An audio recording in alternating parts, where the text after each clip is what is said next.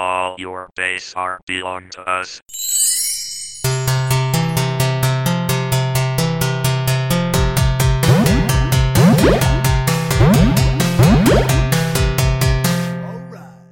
Hello and welcome to Fake Geek Girls, a podcast looking at nerdy pop culture from both a fan and critical perspective, encouraging the things we love to do better. I'm Missy, I'm a writer, and Constantine the show had a lot of egregious sins, but the worst by far was putting a Hozier song in the finale, because there was a moment where they tricked me into thinking that it was really good with that music choice. I was like, oh fuck, I'm feeling it, and then I'm like, no, Missy, it's just Hozier. I remember that part and I was like, I like this. I like Hozier. Not like a ton, but you know. I'm Mary, I'm a marketer, and Constantine was a extremely important part of my childhood. Mm-hmm. Missy and I would rewatch this movie. I think I mentioned it last one so many times. Yes. We had like certain movies that we would watch over and over again, which is crazy now because I don't necessarily like to rewatch a lot of movies, but I could rewatch that one often. Every time it's good. Every time I see something new. It's so good. I think it's a well-designed movie. I agree. And like what you were talking about, like the water bottle, I saw that and I was like, it's so good. It's so good. These little things where I'm like, how could you get Constancy so wrong yet so right? Yeah. It's crazy. So today we're talking about Constantine the movie and Constantine the show. Unfortunately. We're going to talk about both. This is kind of a Constantine movie heavy episode, primarily because my feelings about the show can best be summed up by, wow, that casting, everything else. The casting was good. Like Matt Ryan truly is picture perfect. And I feel like he gets it. You know? But then the show doesn't get it. But we'll get into that.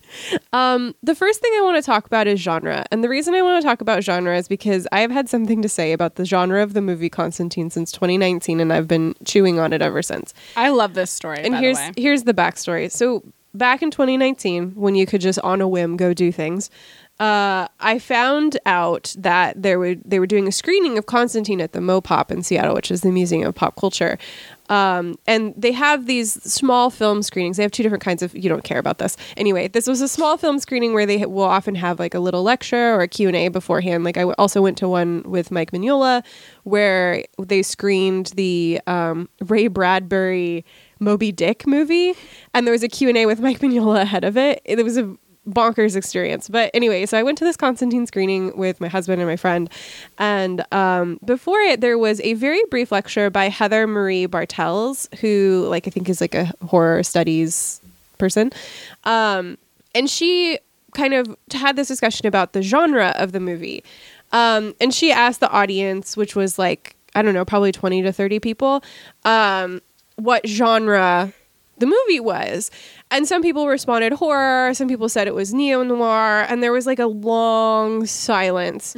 And I felt awkward about this long silence, and I had an inkling of what she wanted to hear, and so I was just like, I gotta end this. I can't bear this any longer, or I will die. So I raised my hand and I said something like paranormal thriller, and I want to stress, I have no beef with Heather Marie Bartels. I have no beef with her. But she got this kind of knowing smile on her face. She was ready. That's the answer she wanted so that she could say something. And she asked, why did I think it was a thriller rather than a horror movie? And the answer I gave, which was true, is that it's not all that scary. And I still agree with what I said there, and I'll get into that more, but it's not the full picture of why I wouldn't call it a horror movie. But the thing is, I was not the guest lecturer there, so I couldn't, I was not about to hijack her lecture to explain my full line of thinking. You should have. I just really wanted to, end the silence. I needed to end the silence. I have my own podcast. I don't need to podcast at her lecture. But you were right. like I have a reason, and she disagreed with me, and she said it was horror, which I think is fair, and we'll get into that. I don't think that she was wrong, and I don't think that especially that she was wrong to push back on the idea that it isn't horror because it isn't that scary. Like I don't disagree with that. That's precisely why I want to talk about it more, because I've been sitting and thinking about this, like, okay, why did I feel this way, and why did she not feel this way? Like, what is the difference in our opinions of horror?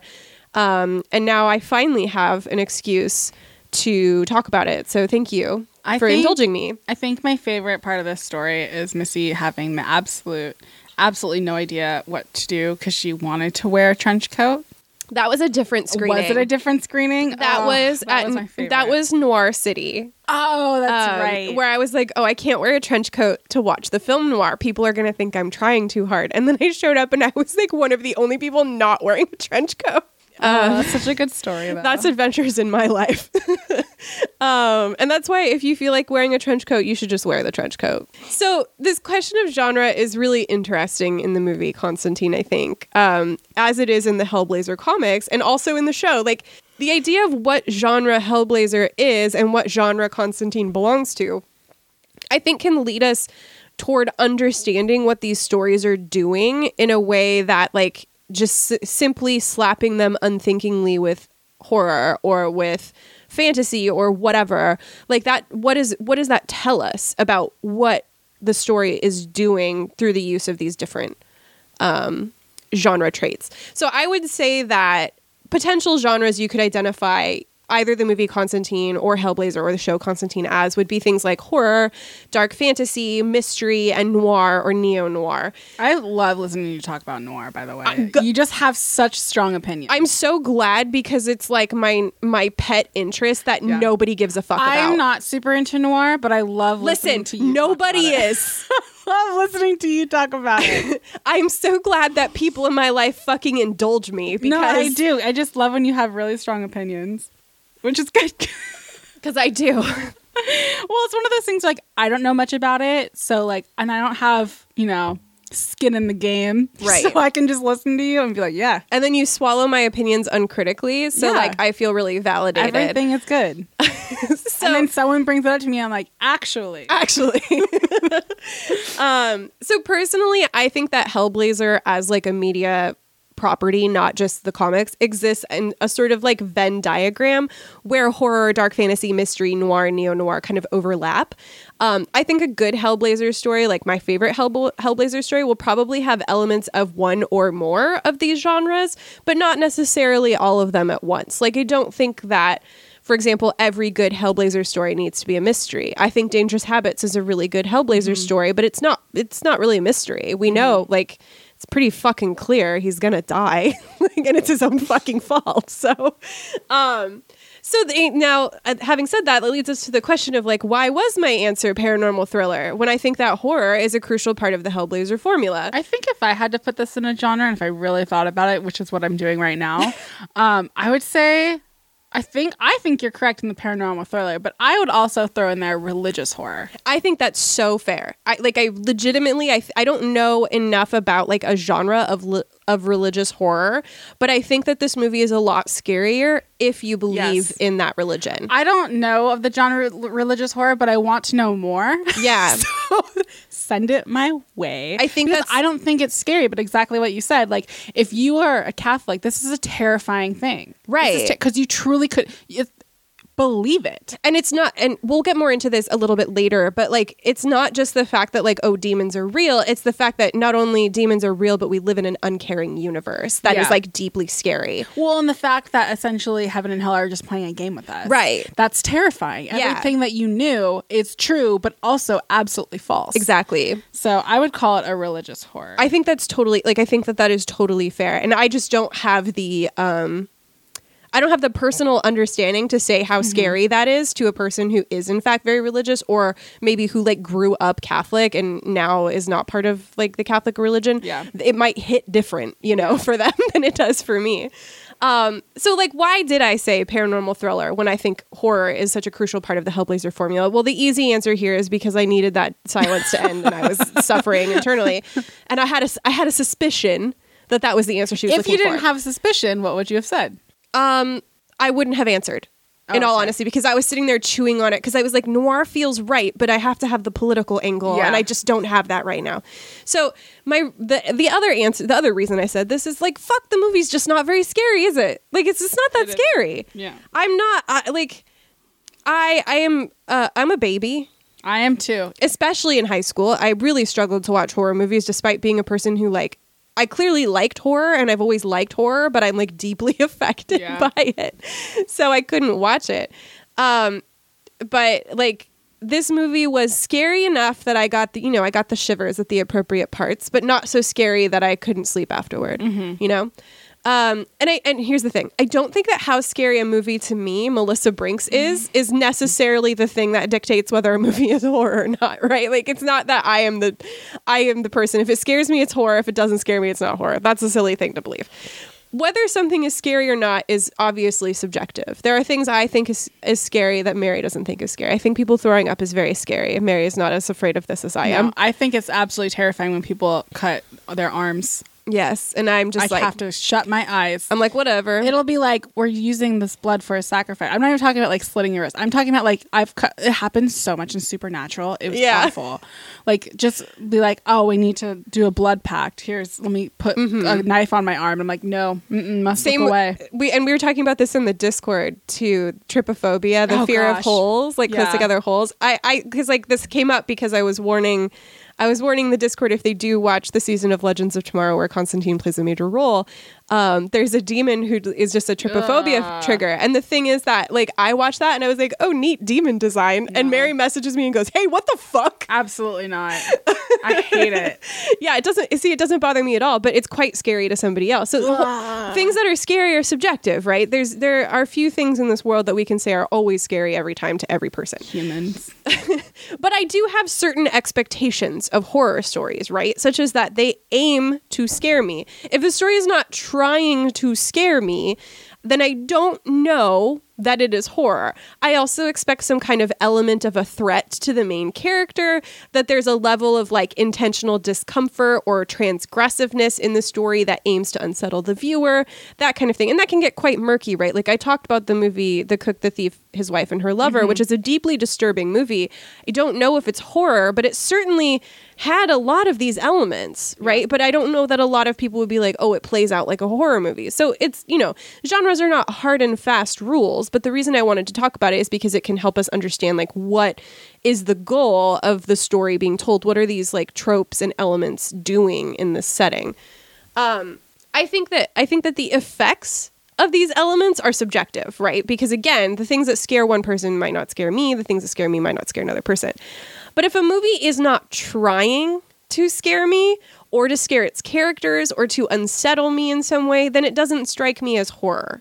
I feel like that is a crucial piece. It has to be trying to do one of those things. I think that's fair because, like you're saying, like, you can find things that are scary that are not scary. That doesn't make it horror. So I think the intentionality matters. Like the documentary Jesus Camp is not a horror movie, but it still scares me. The purpose of it was not to scare me. Yeah. It was to inform me. And therefore, I'm not going to say it's a horror movie. I might jokingly say that, but it's not the same horror genre. Yeah, it's not the horror genre. Like lots of movies are horror, but they don't scare me, right? There's so many bad horror movies that just aren't scary. Yeah. And there are lots of movies that scare me but aren't horror, like Jesus Camp or Mysterious Skin. That's a fucked up one. Yeah. What's another one? Requiem for a Dream. Like we had a good long conversation about that one in the Discord. Yeah, like these kinds of movies are not horror, but they scare me, but they're having a different intent, right? I mean, maybe the intent of Requiem for a Dream is in fact to be a horror film, but you know what I mean. Constantine doesn't quite meet these criteria for me. It may aim to scare me in certain scenes. And there certainly is a threat to Constantine as a character, right? But most of the scares are these like really big fears of an indifferent universe and humanity as the ball in like this great game of soccer or whatever played by beings that we can't comprehend. Constantine is under threat, but it's less the demons and more the consequences of his own actions, right? Like he really fucked himself with this one. And that just seems so Constantine. Exactly. He's just being Miley. The the world is under threat, of course, but the threat is all upside down, right? It's angels and demons working together that you have to fear as opposed to just demons. And I think for the right audience, as we were talking about, this might be horror. You know, for the right person for whom this is like something that they're deeply afraid of, the idea of an uncaring universe, or the fact that, you know, the beliefs that they've had about good and evil are not as clear cut as they believe. For somebody for whom that is a legitimate like concern, then I'm sure that is quite scary. For me, a person who is already settled on the idea of the universe as uncaring, then I'm just like, yeah, it is like that. That's you got it. Correct. So like for me, it just doesn't register as a horror movie, even if it has scary moments, even if it has demons, even if it has like possession and that kind of stuff. What led me to describe it as a thriller was the way that it feels more like this particularly intense supernatural infused crime or mystery, or even noir. We'll come back to noir. I have a whole section on it. Why wouldn't you? Of course, any moment I get to talk about noir is a good moment for me. Like it feels more like it is a supernatural infused version of one of those genres rather than pure horror. Characteristics of thrillers, just as a general definition, include an emphasis on suspense, an urban or suburban setting, crime, violence, etc., which I think fit really into Constantine as a film. Like all of those things kind of... They work. Yeah, they match up with what's going on in the movie. Check, listed off. Thank you. Yes, exactly. You're welcome. A supernatural or paranormal thriller is totally like a potential genre. It's not like something that is like, oh, this is an established genre with a specific set of rules. But I think it's totally a potential genre. And I feel like the emphasis on suspense over true scares makes thriller a better fit to describe the movie than horror to me. I think the reason I would choose religion instead of paranormal is because I feel like paranormal is very, and like this could just be my bias, like ghosts and things like that, and like demons could possibly fall into that, but paranormal fear and religious fear are very different and separated from me. And so I can see the paranormal, but when I really think about it, it has to be religion. No, I think that makes total sense. I'm using paranormal as like a very broad, I know what you're saying, a very broad term, but I think religious, the thing that would make me hesitate to use religious as opposed to paranormal is the fact that like religious horror, for all I know, this is totally my own ignorance, religious horror, for all I know, could be the Left Behind series. Like if I use the word religious horror, people might get a very different idea of what's happening in it than if I say paranormal horror. I see what you're saying. But I think that religious horror is probably better in terms of like communicating what's going on in it. In the same way that urban fantasy as a genre is when it's used as a marketing term, it means like a very specific form of urban fantasy that's like, and this is very reductive, I know not all urban fantasy is like this, but hot female vampire hunter with a crossbow torn between the relationship with her hot werewolf boyfriend and her hot vampire boyfriend. I've read that. Yeah, and like except one was a gargoyle. Nice. And she just decided to be with all of them. Good for her. Yeah. This is not me disparaging this genre, but urban fantasy, the words mean something different to me than the accepted understanding of what the genre is. Yeah. So when I say paranormal thriller, that means something, I think that is more broad and inclusive than religious horror, but I feel like religious horror might summon up images of something different than I mean. Yeah. Does that make sense? No, that makes total sense. Okay. And the reason that I say it's a thriller as opposed to horror is not because I think horror is a lesser genre, which was part of the argument that Bartels was making. She was saying like not calling it horror because you like it or whatever is, you know, disparaging the genre of horror as something lesser, which is a popular, like it's the reason that we don't see really good horror movies ever nominated for awards. There's this understanding that all horror movies are like beach volleyball murder volume 7, right? Which is not true. And like everybody knows that, but it was a big fucking deal like when Get Out was nominated for major awards because horror movies don't usually get nominated for those kinds of awards. If they do, it's like sound. Yeah, or makeup or something like that. And that's the argument that Bartels was making, the idea that people view horror as schlocky. And I obviously don't agree with that. I love horror. Yeah. I think it's hard. It's hard for me to, I completely I think that sentiment of people feel that way, it's absolutely true. But it's hard for me to attach it to Constantine because so many people fucking hated this movie. It's kind of it's really had a renaissance. I think It has. Reevaluation of Keanu Reeves' career, the Keanu-sance, has, I did not come up with that, but it's good. that has led people to reevaluate this movie and be like, no, it's good actually. Yeah. It has its flaws, but it's like, it's good actually. It's one of the better comic movies. I agree. Like, it's probably my favorite comic book movie. It's up there. I'd have to really think about it, but I would say probably. Yeah, it's up there at least. It's a comfort food movie for me, which is fucking ridiculous, but it is. But, you know, if you knew us in high school. Live and let live. Yeah. So obviously, we don't think that horror is a lesser genre. That's not why I said it was thriller over horror. I would not, if somebody called Constantine a horror film to me, I would not be like, you're wrong and here's why, because I think that's a silly thing to do. I think there are elements of traditional horror, demons, right? Scary. And even cosmic horror, like the forces that control the world are outside our comprehension and they don't care about us. That's cosmic horror, baby. Yeah. And if there's a specific kind of horror for Christian people, especially Catholics, I think this would be it, Yeah. right? Also, people don't like crabs. Also, people don't like crabs. I love that part with the crab. So good. Love it. It's so good. I love that demon. Same. It's just, you just want to be like its friend, right? Yeah. No. But yeah. There's also a niche subgenre called occult detective, which is precisely what it sounds like. But to be 100% honest, I don't think that sheds much light on what a story is trying to do in the way that horror or noir as genre markers do. Like, horror tells us the story is doing something particular.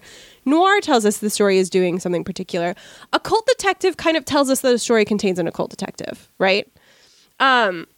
An occult detective story is a mystery with supernatural elements, but that still leads us to ask, okay, what's the mystery doing? What's the horror doing, Let me right? tell you, if you searched occult detective, there's some good covers. I bet. There's some good covers of these books. But to be fair and complete, both the movie and the show Constantine could reasonably and perhaps most accurately be called occult detective stories. Like, so I think that occult detective is probably the most accurate way to describe Constantine the movie and the show. Like, if I say that, you're going to be like, oh, a detective who solves occult mysteries. Got it. That's going to tell you more about what's happening. Descriptor. Yeah, that's going to tell you more about what's happening in these stories and whether or not you're going to like them than if I say it's horror, right? Because I think, or even if I say paranormal thriller. And like I said, all of that was primarily about the movie, but I think we can say similar things about the show. The elements of horror are there. There's ghosts, there's demons, etc. But it doesn't feel like horror to me. I would agree. I think dark fantasy is probably a better term for it, which is fantasy that incorporates elements of horror into the story without veering strongly into the horror genre. Though that's contentious because some people argue that dark fantasy must be set in a secondary world. So like not our world. It would have to be set in, Middle Earth or Narnia or whatever.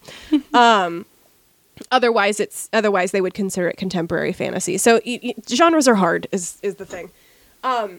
I don't think that a lack of horror is the biggest problem with the show by any stretch. I think that they could have fallen back on mystery or neo-noir and still been a successful Hellblazer adaptation, or if not a straightforward adaptation, something that feels akin to Hellblazer in the way that I would argue Constantine in the movie does. But I think that there are a few things working against the show for me, which I'll get into later. So now it's time for me to talk about my favorite thing, which is noir and politics.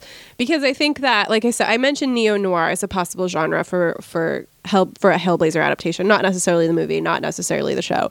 But I think that neo-noir is a potential. But I was pretty skeptical. That's not a word. I was pretty skeptical of calling the movie and the show, we'll get to that eventually, noir. Because A, I'm highly skeptical of neo-noir for reasons I've talked about before. And B, I wasn't able to immediately connect the mood of the film to cultural anxieties of the time period. So noir is notoriously difficult to define, especially because there's contention over whether it is even a genre, or if it's a filmmaking style. And certainly there are visual hallmarks to noir, and noir, because of that, noir is easily parodied, right? Like if I say something is noir, you no doubt have an image in your mind of a man in a trench coat kind of holding a gun, looking around a corner. Maybe there's some slatted blinds. There's a woman there. Like, right? Like, that's kind of what's going on in your mind when I say Roger Rabbit. Roger Rabbit is a great noir, actually. I'm not. It was your introduction. I'm not joking. It's a good noir. But film noir was not a conscious style on the part of noir filmmakers. Like, they were not sitting down and saying, I'm making a noir film. Did you know that they put a trench coat on, what's her name, in the Roger Rabbit ride? Was she too sexy? She was too sexy to put on a trench coat, and she looks cool. So noir wasn't a conscious filmmaking style. It is something that it's a term that was applied retroactively. Like, we had a decade or so of these films, and then people were like, oh, this needs a name. Let's call it noir for dark film. Film noir, dark film.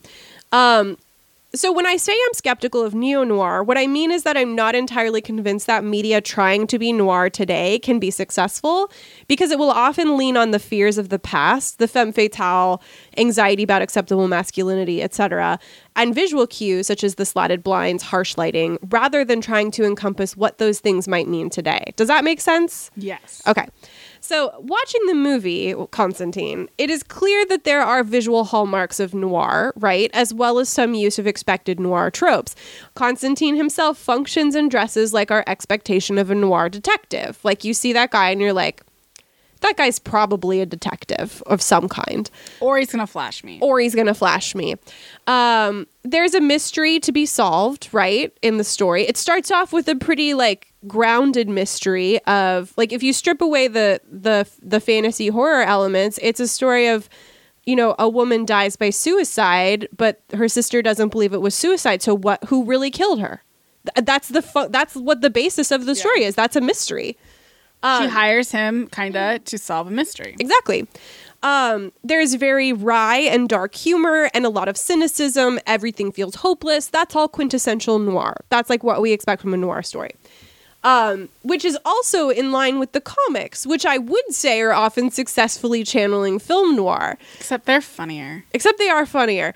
The narration boxes, which I'll return to a bit later, they add the psychological component common in noir. Like, this is a thing that you don't often see in noir parodies, is the number of, like, psychedelic dream sequences. Highly underrated noir trope. The clear references to contemporary politics bring in cultural anxieties, perhaps too directly for noir, but I wouldn't classify noir as the primary genre of the comics. There's often anxiety over the role of the man in modern society, but in a distinctly contemporary way. We didn't read those arcs, but it's there, especially in The Fear Machine and The Family Man. But what was missing for me in terms of being like, yeah, Constantine the movie is noir, is the elements of culture anxiety. We're looking at a post 9/11 film here. It came out in 2005. And the story has been set in Los Angeles rather than in England. So I would expect some connection there, right? Like, I would expect it would be about, like, the place of America in a global conflict, or in this case, like a universal conflict, or the role of individuality, or even in a hostile sense, like the hostile, HOSTEL. Not a place you stay. Not a place you stay. The kind of anxiety about torture of the white body by a foreign other, right? Like, yeah. I would expect those kinds of things from it. The things we were dealing with. Right, exactly. But there's really not. I mean, like, of course, there are foreign invaders in The Demons. There are references to deportation. Mm-hmm. So the film is, of course, not apolitical, right? Like, and then what is? Yeah, nothing is. But even the references to, like, the foreign invaders and deportation feels more almost kind of edgelordy language choice than it does, like, intentional commentary. And, like, I think you could argue that I'm super wrong on that, but that's how it feels. At the time, though, that feels very, like, of its time, yeah. That would be like, we got to put this in there. Yeah, it like, because, I mean, I don't know. Just something about it just feels like, I don't think you really thought about what you were doing here. Or, like, someone's like, oh, I heard my kid say this. Put it in there. In fact, I would say the film's biggest focus is on free will, the manipulation of individual will, and the invasion of Mammon with the assistance of heaven. So, I mean, like, I suppose you could maybe craft an argument that this is a movie about how George Bush did 9/11 or something. I hate that. I hate that. And I'll fight anybody who says that. I'm changing now the entire rest of this outline so that I can argue that George Bush did 9/11 and Constantine proves it. Okay, well, I'm going to argue that this movie is about free will, and I'm going to take that and walk out. But that argument feels tenuous to me. It feels Does it? Yes, it feels like an attempt. It feels like an attempt to say something that maybe the movie was influenced by, but not actually trying to do, Or just sound a certain way. Yeah. Like really smart without being really smart. I say this with all the love. It sounds like a college essay, like an undergrad college essay. Yeah. And like I've read some good undergrad college essays that argue things that are tenuous like that, and I liked them. So like, listen, I would read it.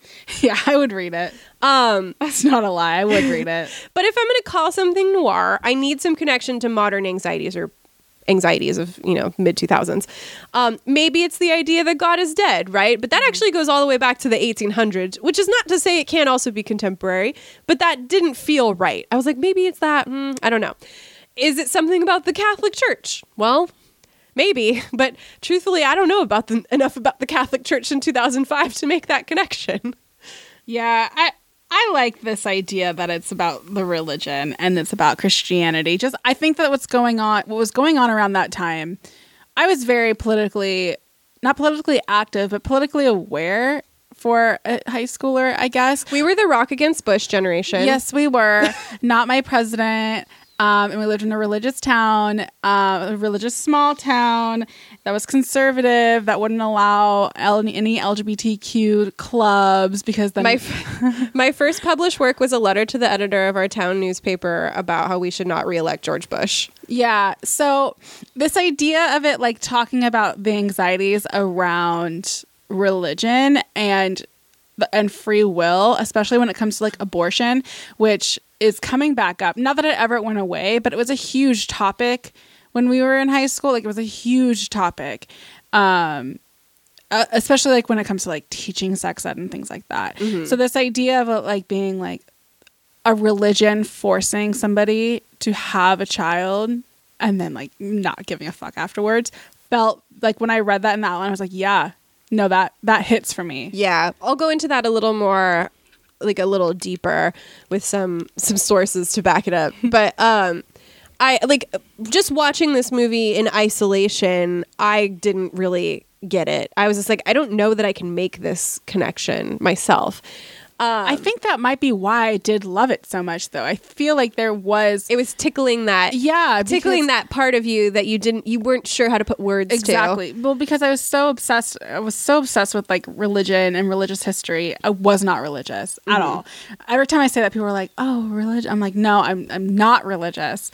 I just think it's really interesting." So it really did hit that for me. So So I feel like even more so, I can just get behind this idea of it being like the anxieties of religion taking over our country. Mm-hmm. I don't really feel like there's like a very clear, this is absolutely what the movie was saying angle to this. Mm-hmm. Although I think there's some interesting texture. Like, I mean, even the stuff about deportation and the demons being invaders and that kind of thing. I think that kind of thing is like, okay, this was clearly on the mind of the director in some way. Hell. Yeah, which is like actually fine with me. It doesn't have to, like, 'cause I don't think that most noir directors were sitting there going, I am making a movie about the anxiety of being a man in contemporary society with women getting jobs. That scares me very much. Okay. Like, I don't think that's what was going on. But one of the main appeals of Hellblazer to me is politics. And because I think that the movie feels noir, I think that it is worth picking apart some of the potential political angles of both the movie and the show to kind of figure out what's going on there. It almost feels like if there wasn't the political political angle, it would fail hard. Right? I agree, and I think that is why the show didn't work for me very well. There was no politics. Yeah, we'll get into that. So bad. That's my favorite part about the comics was the politics. So this is from an essay called Gabriel, Abortion and Anti-Enunciation in the Prophecy, Constantine and Legion, which is by Jeffrey Tripp. I'm not going to read this whole quote, but I'm just going to kind of give you the gist of it. He has a section in this essay titled Abortion and Rape, and it's talking about the context of like the surrounding context of the Constantine film. So in this essay, he suggests that increasing attention paid to things like emergency contraception, abortion, rape, and other sexual health issues were in the background of the political climate that led to Constantine. He cites the Women's Health and Human Life Protection Act, which was from South Dakota, which the state legislature of South Dakota aimed to pass between 2004 and 2006, and the movie came out in 2005. The bill banned all abortions and defined conception at fertilization, which would ban many forms of birth control as well as emergency contraception. Ridiculous. The bill actually was passed in 2006, which was the year after Constantine was released, but it was repealed by voters later that year. The bill was intended, like outright stated, to be a step toward overturning Roe v. Wade in the U.S. Supreme Court, which is still a very serious concern, right? Yeah. Like it gets scarier and scarier every fucking day. It's like history is repeating itself with like emo music and fashion, but also politics. Yeah. It's so interesting. Yeah. And scary. I have already gone through this. Yeah. Constantine is obviously not a movie about sexual health or abortion access, right? Like if you don't come out of that movie and you go, that was a movie about abortion access. If only she could have gotten an abortion. Yeah. But birth and pregnancy play a substantial role in the movie, even if it's in a really sideways fashion. So here's a quote from that essay by Tripp, who writes, Angela is associated with Mary during her first demon attack, when all the lights on a city street go dark, except those in a church window featuring a lit statue of the Virgin. The detective is presented as the common trope of the tough-as-nails professional woman. She lives alone. She's apparently not in a relationship, nor does she ever refer to past relationships with men or women. There are some feeble attempts to build sexual tension between Angela and Constantine that never amount to much. She is a cinematic virgin, driven only by her profession and the need to avenge her dead sister. Angela's loss is made all the worse by a church that refuses to believe that Isabel has not killed herself. The church's betrayal is signaled strongly in the later scene where Angela is possessed by Mammon. Not only is she assaulted in the same pool in which her sister died, there's a large cross on the side of the hospital looming over her while the pool itself is cruciform. Such a good scene. Mm-hmm. So good. When Constantine arrives and attempts to exorcise her, the repeated dunkings in their struggle give that scene the feel of a violent, forced exorcism. So there's some interesting stuff happening with the relationship between the church, gender, sex, and death in the subtext of the movie, right? Mm-hmm. Angela is a fairly devout Catholic. Our first introduction to her is her confessing that as a police detective, she's killed 2 more people since her last confession or whatever. She is the sister of a woman in a psychiatric facility who has always had visions of supernatural occurrences. And Angela is in fact denying her own psychic gift, even though it seems to continue manifesting in her ability to find criminals. Like, you can deny that gift all you want, but it keeps manifesting. Like when she's just like, I always knew where to point. Exactly. That was such a good scene too. Even the fact that she is a female police detective adds a bit of texture. In real life, only about 18% of police detectives are women in the U.S. And as this passage of the essay notes, she's depicted as this tough-as-nails woman. What we don't know is whether that's because, like, is she depicted as a tough-as-nails woman because that's the kind of person that she is, or is it the kind of person she has to be to succeed as a police detective? The movie isn't necessarily interested in that question, but it's always worth asking. I think she has to be. Yeah, I agree. Especially because so much of her life has been denying this supernatural power that she has. Well, I think there's also just some guilt around her sister, and I feel like if the guilt didn't exist, if the guilt exists, and I feel like then there is this I have to. Yeah. And further, Angela is in conflict with her church because she doesn't believe that Isabel, also a devout Catholic, would die by suicide, because suicide is a mortal sin, which would damn her forever without any chance of redemption, even though, as we learn later in the film, she is attempting to do something selfless through this act. Sacrifice. Yes. She knows that Mammon needs the body of a powerful psychic and assistance from heaven to cross over.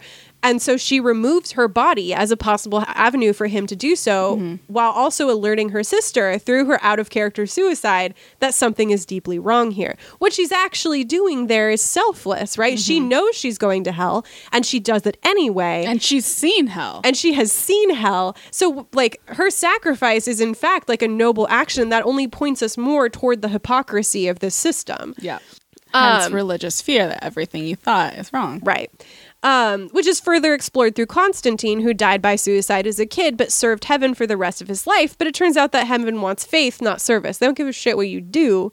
They care what you believe or where your heart is, essentially. And when we get to the end and Constantine and Angela initially fail to stop Mammon, Angela's body becomes the site of an unwanted metaphorical pregnancy. A violent one. Yeah, in what appears to be a church-run psychiatric hospital, right? It's pretty much how I think Bob expects when they get pregnant how the baby's going to act. The church is everywhere, but uncaring at the horrors taking place inside of it, right? And Mammon attempts to literally break his way out through her abdomen, which sometimes swells in a way reminiscent of pregnancy. Yep. Angela begs Constantine in no uncertain terms to get it out of her, which harkens to abortion.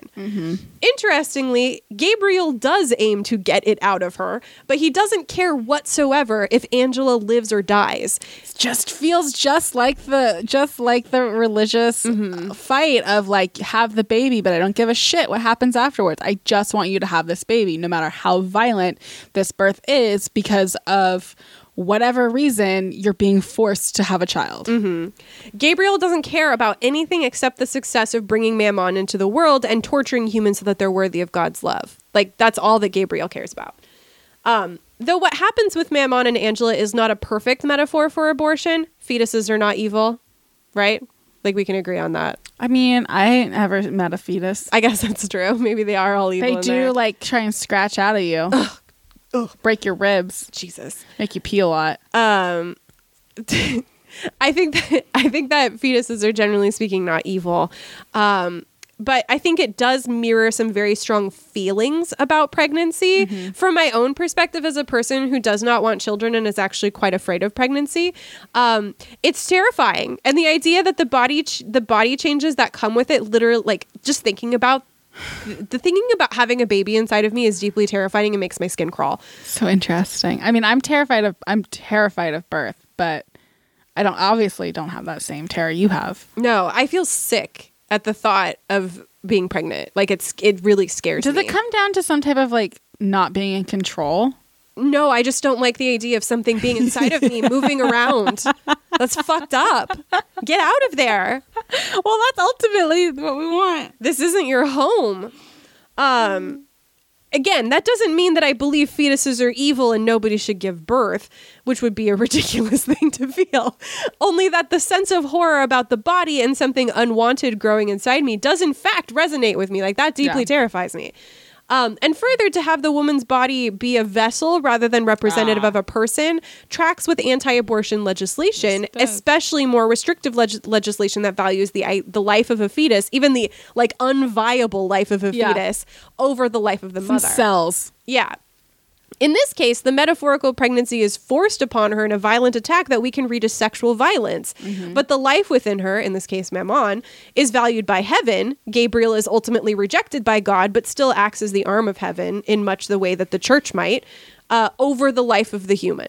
Another potentially notable thing in the early 2000s was in 2001 when Pope John Paul II made sex with minors a grave sin. This is bonkers that it took this long to like be like, well, we gotta say this. Yeah, I think it was kind of one of those things that like maybe they thought went without saying. I hope so. But it wasn't until 2001 when this specifically was made a grave sin, which means one that must be repented before death or the perpetrator goes to hell. This is following on decades of reports of sexual abuse within the Catholic Church, but also churches more broadly. I don't want to unfairly say that only the Catholic Church has sex scandals. Now, I don't think this movie is talking about rape or abortion or sexual abuse by the church necessarily, right? I don't think it's like making a clear allegorical representation of any of these things. What I think it's talking about more broadly is the idea of hypocrisy, and specifically religious and powerful hypocrisy, because throughout this movie, we see the church and agents of heaven make choices without compassion, right? That's hypocritical when you look at like the teachings of these churches. The only really like quote unquote nice thing we see is Constantine being welcomed into heaven for sacrificing his life for Isabel's.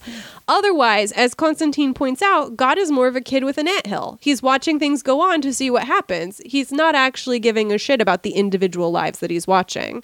Another interesting angle here is brought up by Julian Cha, who writes specifically about Keanu Reeves as a person of mixed race descent. Keanu Reeves is native Hawaiian, Chinese, English, Irish, and Portuguese, but he is often read by audiences as white, especially by white audiences. There's I can't remember what it's called. He's in a movie with, I think it's Ali Wong, and they kind of talk about that. And Always Be My Maybe? yeah, first of all, good fucking movie. Yeah. Second of all, I think it was outside of the movie. There was a conversation about it, how she wanted him to be in it because he's Asian, and he was like, "Thank you." No one ever like validates that about me. Yeah. And it really opened my eyes. I'm like, I never thought about that. Like I would have been like, oh, white dude, but he's not. Right.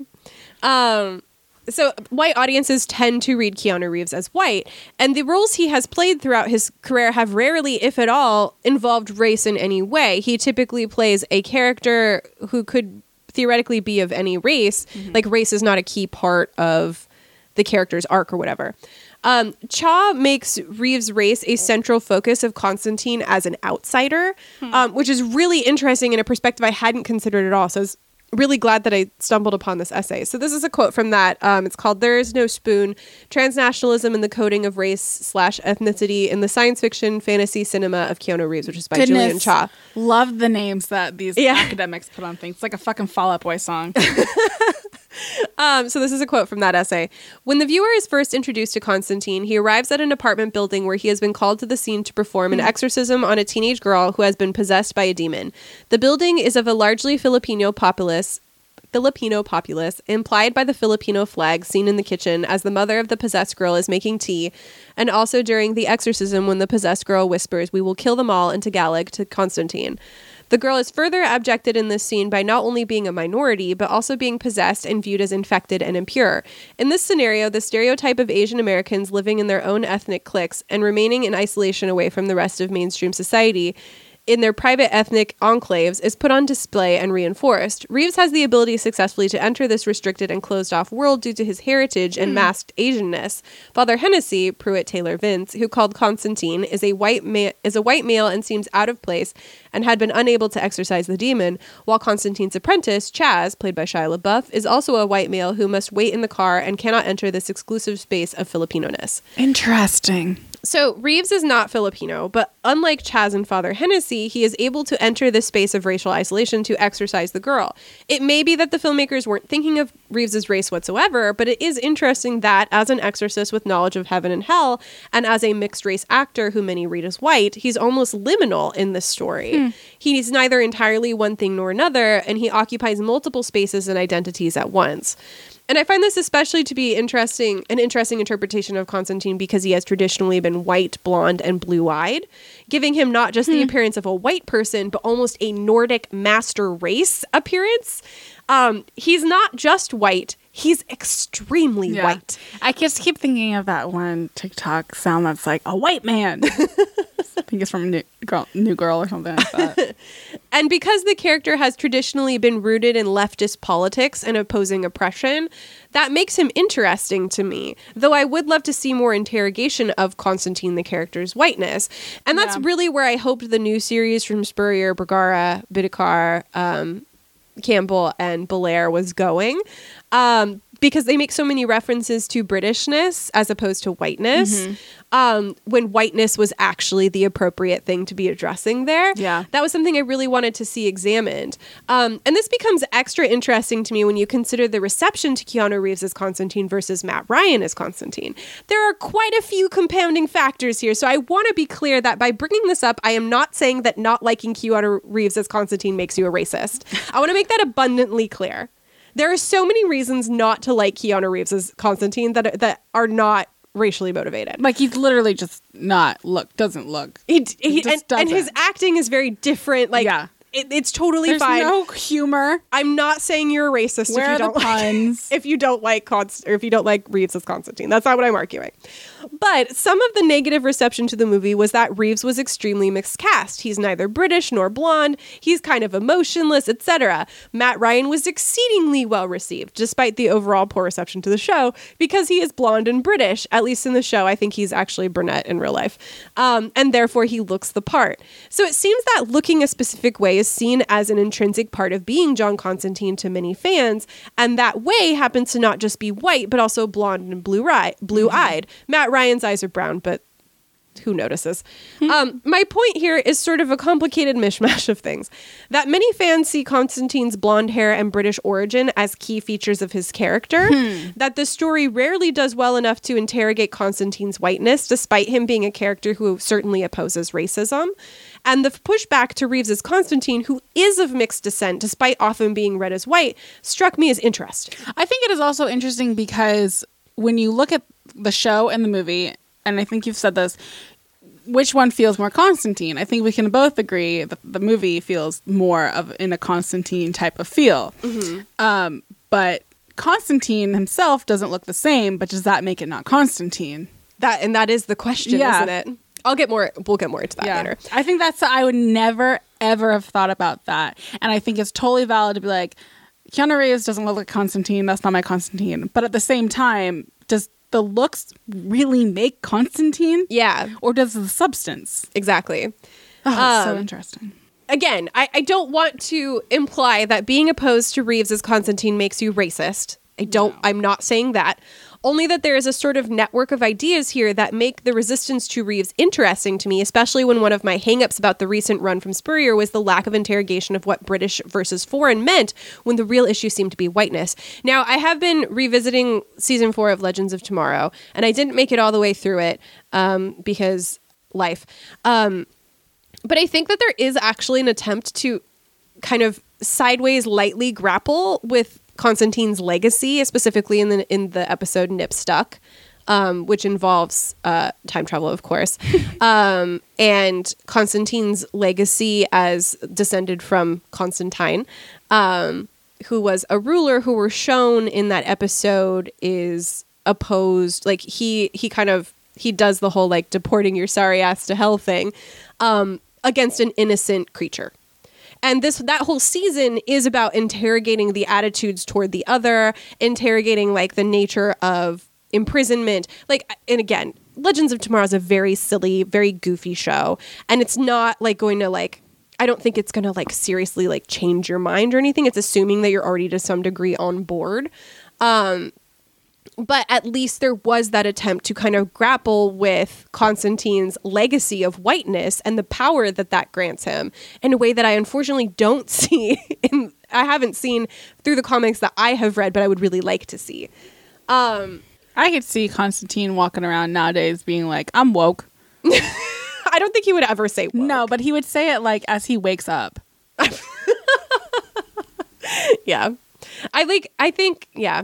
It's complicated. I wish that we could have seen where that comic was going, because I feel like it was getting there. The fact that the birds part really, the part with Blake in the park being so willing to just volunteer to Constantine. Hi, I'm a big racist, and you must be too because you look like me. Yeah. Or the fact that he made a racist joke to the police officer, and it's like, yeah, it's not like.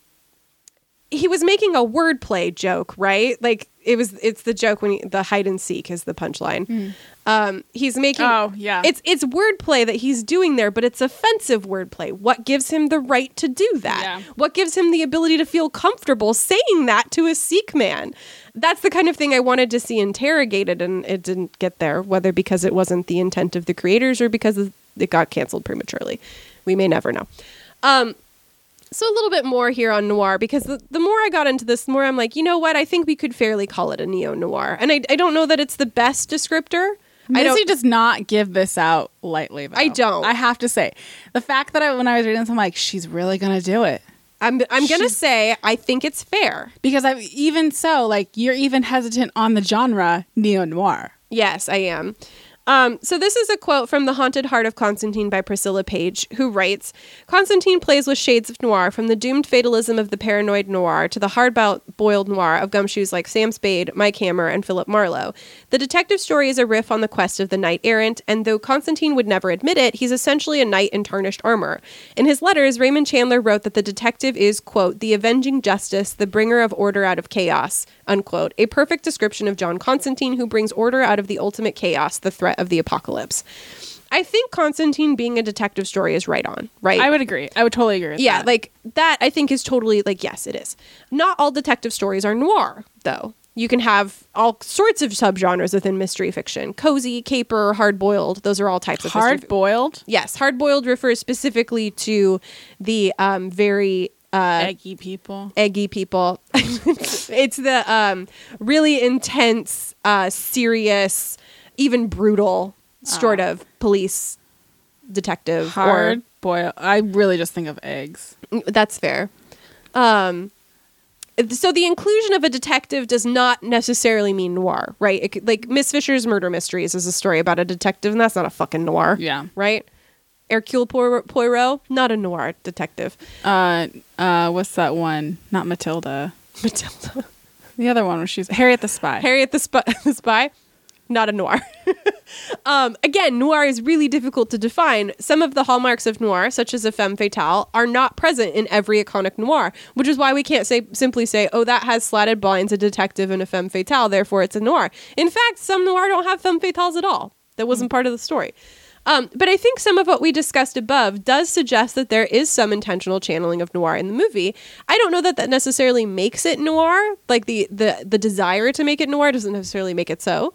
But after going through all of this, it does make me feel like noir is an appropriate word to describe it.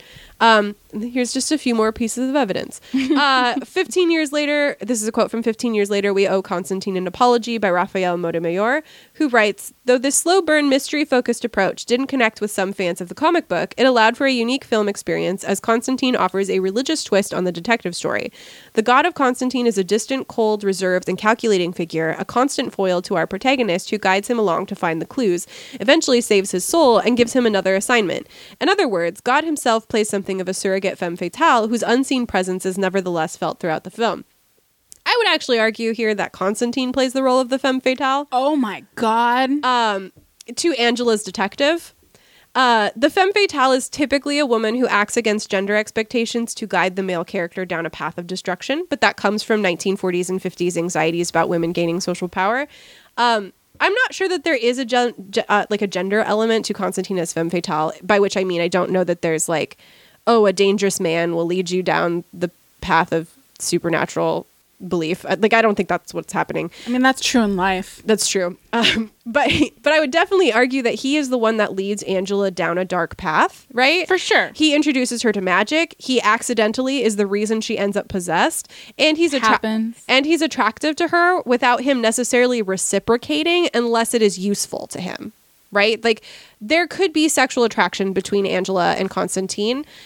She's clearly attracted to him. He seems attracted to her, but we're not, like, it's not consummated. It's not, like, acted upon. It's very light sexual tension. Yeah. Sometimes. Like when he puts the necklace around her. Right. Yeah. And, like, when he's not sure if when he's like, I'm still deciding if you need to have your clothes off. Yeah. Like, that kind of stuff. Yeah. Like, and like the director talked, and like I know, death of the author, we don't care about what he had to say about this, but he identified this as a purposeful choice, and like part of the reason, like Constantine in the original version of the film had a demon girlfriend named Ellie. Love a good demon girlfriend. It's true, but that was cut from the film because they wanted Constantine to be lonely and isolated. You know how you look back, you watch The Matrix, and you're like, he was a babe. Mm-hmm. I watched this and I was like, yeah. He is a babe. He is. He's a babe. When I was a high schooler, no. But now, as a grown adult who has better taste, yeah. He's a babe. Constantine can get it. Yeah. Whether I take it or not, because he's a mess, I probably would. He's a babe, though. He is. And I feel like babe, so good. Babe is the perfect descriptor for Reeves. Like, he is. Constantine, though, is the epitome of a like horror himbo. Mm-hmm. He really is. Yeah, And so it works with Keanu Reeves because he is a babe. it's true. So I think that everything that this quote had about it as noir with the distant, uncaring God and that kind of thing is very interesting. But in terms of God being the femme fatale, I disagree with that. And I would instead suggest that Constantine himself plays the role of the femme fatale. I love that. I would really have to do some deep thinking about is there a gender element to this? I think there's an intentional flipping, right, of the fact that the police detective is the woman and the femme fatale figure is a man. But I don't know that is making a commentary on gender in the same way that it would have, had this been a movie developed in the 40s would have been, I'm not convinced of it. I'm not convinced of it, but I find it very interesting. I think, further investigation by a detective would be needed. Yes.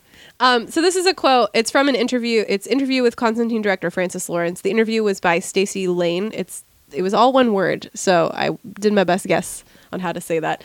On the surface, this is again quote from Francis Lawrence. On the surface, to me, it's this really simple story about this guy who's dying of cancer and knows he's going to hell and he's trying to prevent it. He's this great anti-hero. He doesn't want to be doing what he's doing, but he has to. He's doing what he's doing for selfish reasons. I mean, I love that story simply on its own.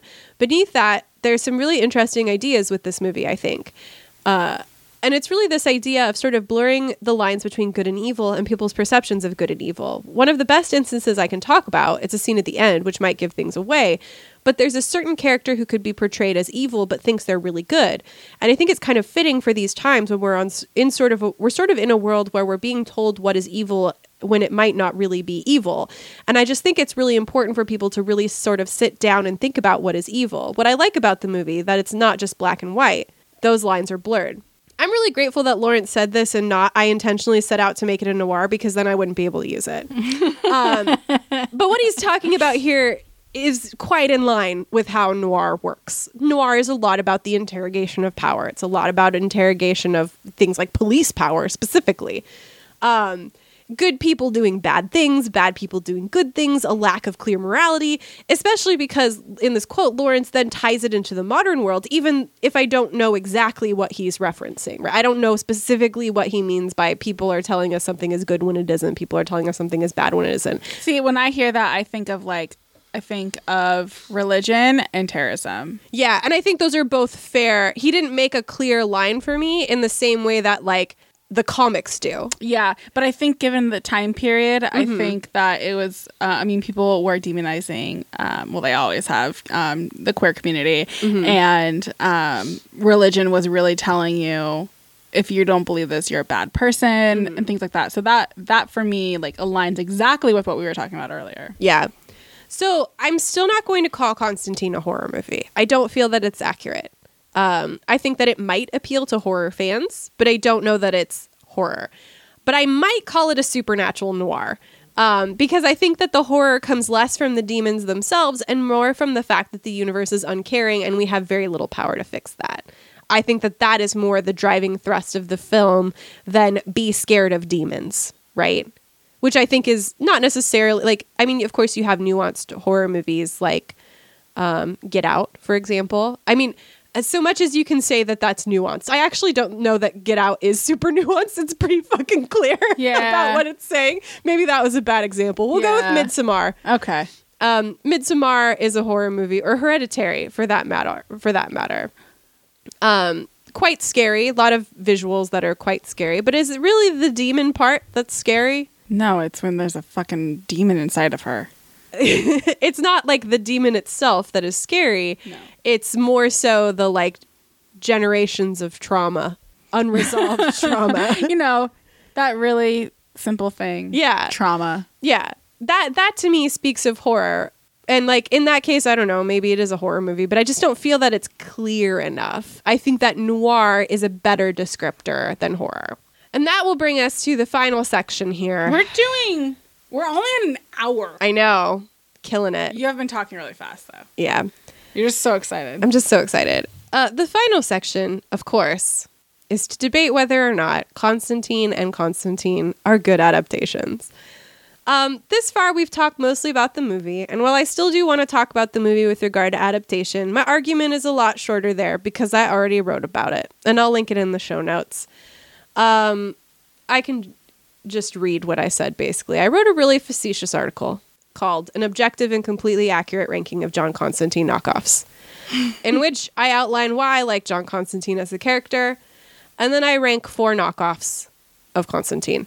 Those 4 knockoffs are Castiel, Harry Dresden, Rupert Giles from Buffy the Vampire Slayer, and Constantine from the movie Constantine. I think this is a great list. Did people get mad at you at all for this? No. Okay. Bummer. The only like even remotely critical comment I got was somebody saying, I don't know that Henry Dresden or Harry Dresden really fits here. And I'm like, you know what? That's fair.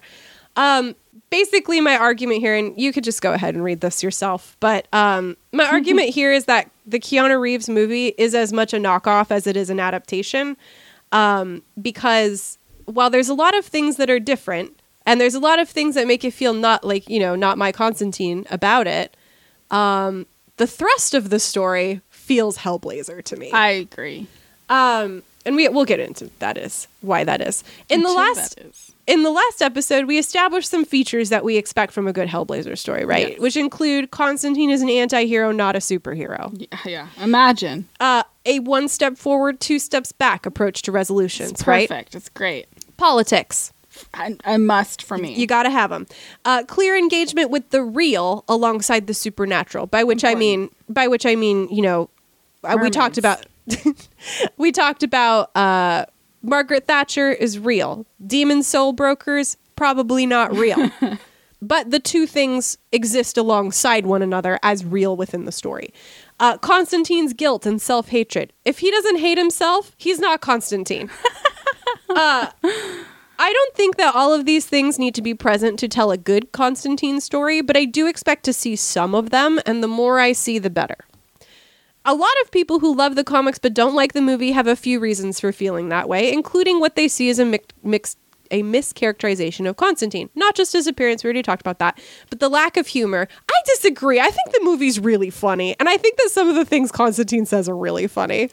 I think for me, it didn't have that same humor, and something I liked, which I only really saw no, that's not true.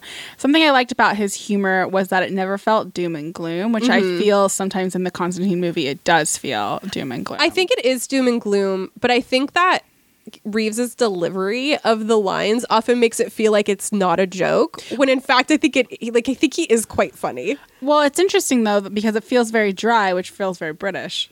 Yeah.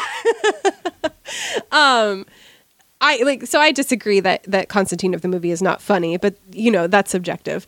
The changed origin story, the fact that he's an exorcist more so than a magician. Listen, no one can get the magician right anyways. And one thing I actually don't see talked about him is having a $200 shirt. Constantine would never. Oh my God, I didn't think about that unless he stole it. That is a sin to me. He would have a $200 shirt and use it as a rag. Like that part of the movie, I just go, what? Where's he getting that money? Yeah, like what? Come on, man. Doesn't make any sense to me. That is weird. I never thought about that. Which, I'm not going to argue that the movie is a great adaptation because, to be honest, I don't think that it is. But I would classify Reeves's Constantine as a sort of alternate universe Constantine. The beats of the story that I like are there. Guilt, politics if you squint, Constantine's self-interest, getting other people killed, even if they don't perfectly line up. I mean, to be fair, there's an alternate universe within the comics, so... Mm-hmm. Yeah. So is it a good adaptation? Not really, but it's close enough for me, right? Yeah. It scratches the itches. I think that liking the movie but not the comics, or liking the comics but not the movie, makes perfect sense because they are fundamentally different from one another. It just so happens that I feel like the movie gets at some of the themes I like in the comics. It just does so in a different manner. Yeah. Which is going to bring us to the show. So, here we go. Buckle in. The show directly adapts some of the comic arcs, such as Hunger, to a more direct degree, actually, than the movie. The movie just takes a few scenes from Hunger, such as the scene with Father Hennessy drowning in alcohol. That was so good, though. It takes elements of Ghost in the Machine, the episode where Richie and Constantine are in. Oh, that was good. I liked that haunted house. I did like that. In the end, I thought it was really good. Yeah, like that felt like it was inspired by Ghost in the Machine for me. And Waiting for the Man, right? That was also pretty straightforwardly adapted with the dead girls and I was so on. Fucked up. It was. The comic did it better, but it wasn't awful. Yeah. It also has, again, the perfect casting for Constantine. Oh, it's just and it's from the network that brought you Hannibal, the weirdest, most fucked up queer love story on network TV. Except, woof, is what I have to say about the show Constantine. The pre-show buzz took a serious hit after a disastrous press conference when a journalist asked if Constantine would be bisexual and if he would smoke in the adaptation. Now, one thing I want to make clear before we get into this section is that I, a bisexual person, do not think that Constantine being bisexual is so important to his character that if I can't tell he's bisexual from the story, that you are doing it wrong. Note that it was not part of our criteria that we talked about above. In fact, I did not know that Constantine was bisexual when I watched the movie and fell in love with the character. I did not know that it was bisexual. I did not know that he was bisexual when I was reading the comics because I hadn't read the issue where that came up. which is early. But I hadn't read it. I haven't made it to Brian Azzarello's run. So, I did not know that he was bisexual, and that did not impact my enjoyment of him whatsoever. It was more so when I found out he was bisexual, I was like, that tracks. That tracks. But there is a difference between not depicting it and de-emphasizing it. And I would argue that the lack of even hinting at Constantine's bisexuality in the show is part of a broader problem. If you're not saying he's fucking King Shark, then what are you doing? I just can't get over it. Normally, when I say coward, I'm being facetious, right? When I say, oh, do it, cowards, or whatever. Yeah. Normally, when I say that, I'm being facetious to some degree. And that's not untrue here either. I am being facetious But to a degree. at the same time. But I also think the show really flinches away from the parts of Hellblazer that make it compelling, especially the politics. Yes. I think the show might be too much. I think it's too cowardly. That's the word I'm looking for. It's too cowardly to do it right. It doesn't even try to do the politics. That's the thing. And what they don't seem to see is that by avoiding controversy, which I think is what they were trying to do, by avoiding stirring up controversy, they are also making a political choice. Yep. It is a political choice to take elements out of the story, including Constantine's bisexuality. Because why do you feel like you need to? Exactly. So before we zoom out, let's zoom in on the sexuality issue, because there are a number of factors that pissed me off before the show debuted, and they only made me angrier when it finally did debut, and I watched 3 episodes and then gave up. Because he just lied. And then when I finally watched the full show for this episode. So this was during an interview with When Nerds Attacks. A journalist asked whether Constantine would be bisexual in the show. And I'll link to the interview in the show notes so you can watch it for yourself, but I'm going to give a little summary here. So I think I got that this is Goyer speaking and not the other showrunner, but I may be wrong. So, check for yourself. So David S. Goyer asks, so the journalist says, will Constantine be bisexual in the show? David S. Goyer responds, he asks, when was Constantine introduced as bisexual in the comics? The journalist replies, and she is wrong in this, which she acknowledged later. It was just in the heat of the moment. She said the wrong thing. She says back in Image before it was owned by DC. Goyer replies that it was 12 years into the character's history, referring to the chunk of the series by Brian Azzarello, which I have not read, but I believe includes his first on-page sexual relationship with a man, in that he is depicted getting out of bed with another man. The issue here is, that's not true. The character first mentioned having had, quote, the odd boyfriend in a guest issue in 1992, which was 4 years after he was introduced as a character. Sorry. Stuck on that. After he got his own series. He was introduced in 1985. And B, he wears a horrible blue suit in the first couple of appearances, not to mention no red tie, but somehow Goyer isn't taking issue with that change. I just think it's weird to be like, well, when was he? We have to, it just seems like a weird comment to say. Mm-hmm. Like, as if everything new is not Constantine. That's kind of how it feels like. Well, the new stuff isn't actually Constantine. Yeah. We're making a show about Constantine. Yeah. And C, so fucking what, dude? Is there a reason that we have to wait to introduce him as bisexual? Like, what is the hang up here? So this is a quote from Constantine team on why NBC character isn't bisexual, smoking cigarettes, by James Hibbard. When asked about this at the Television Critics Association's semi-annual press tour Sunday, executive producer Daniel Cerrone ran down the various editions of the character that have existed since the Demon Fighter was introduced in 1985 to suggest his sexuality is not a crucial aspect of the character. Nearly all of the character's relationships in the comics have been with women. In these quote, in these comic books, John Constantine aged in real time, he said. Within this tome of 3 decades of comics, there might have been 1 or 2 issues where he's seen getting out of bed with a man. So maybe 20 years from now, but there are no immediate plans, unquote. Here's what I have to say to that. Bruh. That's it. No, the thing that really irritates me about this is that other Constantine writers have had no trouble alluding to Constantine being bisexual without having an on-screen relationship. He doesn't even have to say I'm bisexual, especially because that doesn't seem like something he would do. Like, I can't see John Constantine going around being like, hello, I'm John Constantine, I'm bisexual. Yeah. For example, in Spurrier's run, he says he learned sign language from an ex-boyfriend and then goes on to be really crude about it. So we know that not only is he bisexual, but he has sex with men. Mm-hmm. Like, we know in no uncertain terms, without depicting him on the page with another man, that he is bisexual. We know that. It is made abundantly clear to us. Another quote from that same article, Constantine Team on Why NBC Character Isn't Bisexual, by James Hibbard. It's like, look, he's a smoker, Saroun said. We're on network television, so we're limited to what we can do and what we can show. But within that framework, we're going to be very honest to the character. I believe Constantine has a very healthy sex life. We're not going to see that on TV either. We actually do see his very healthy sex life on TV. We see him flirting with women, seducing women, kissing women, jumping out of women's beds, etc.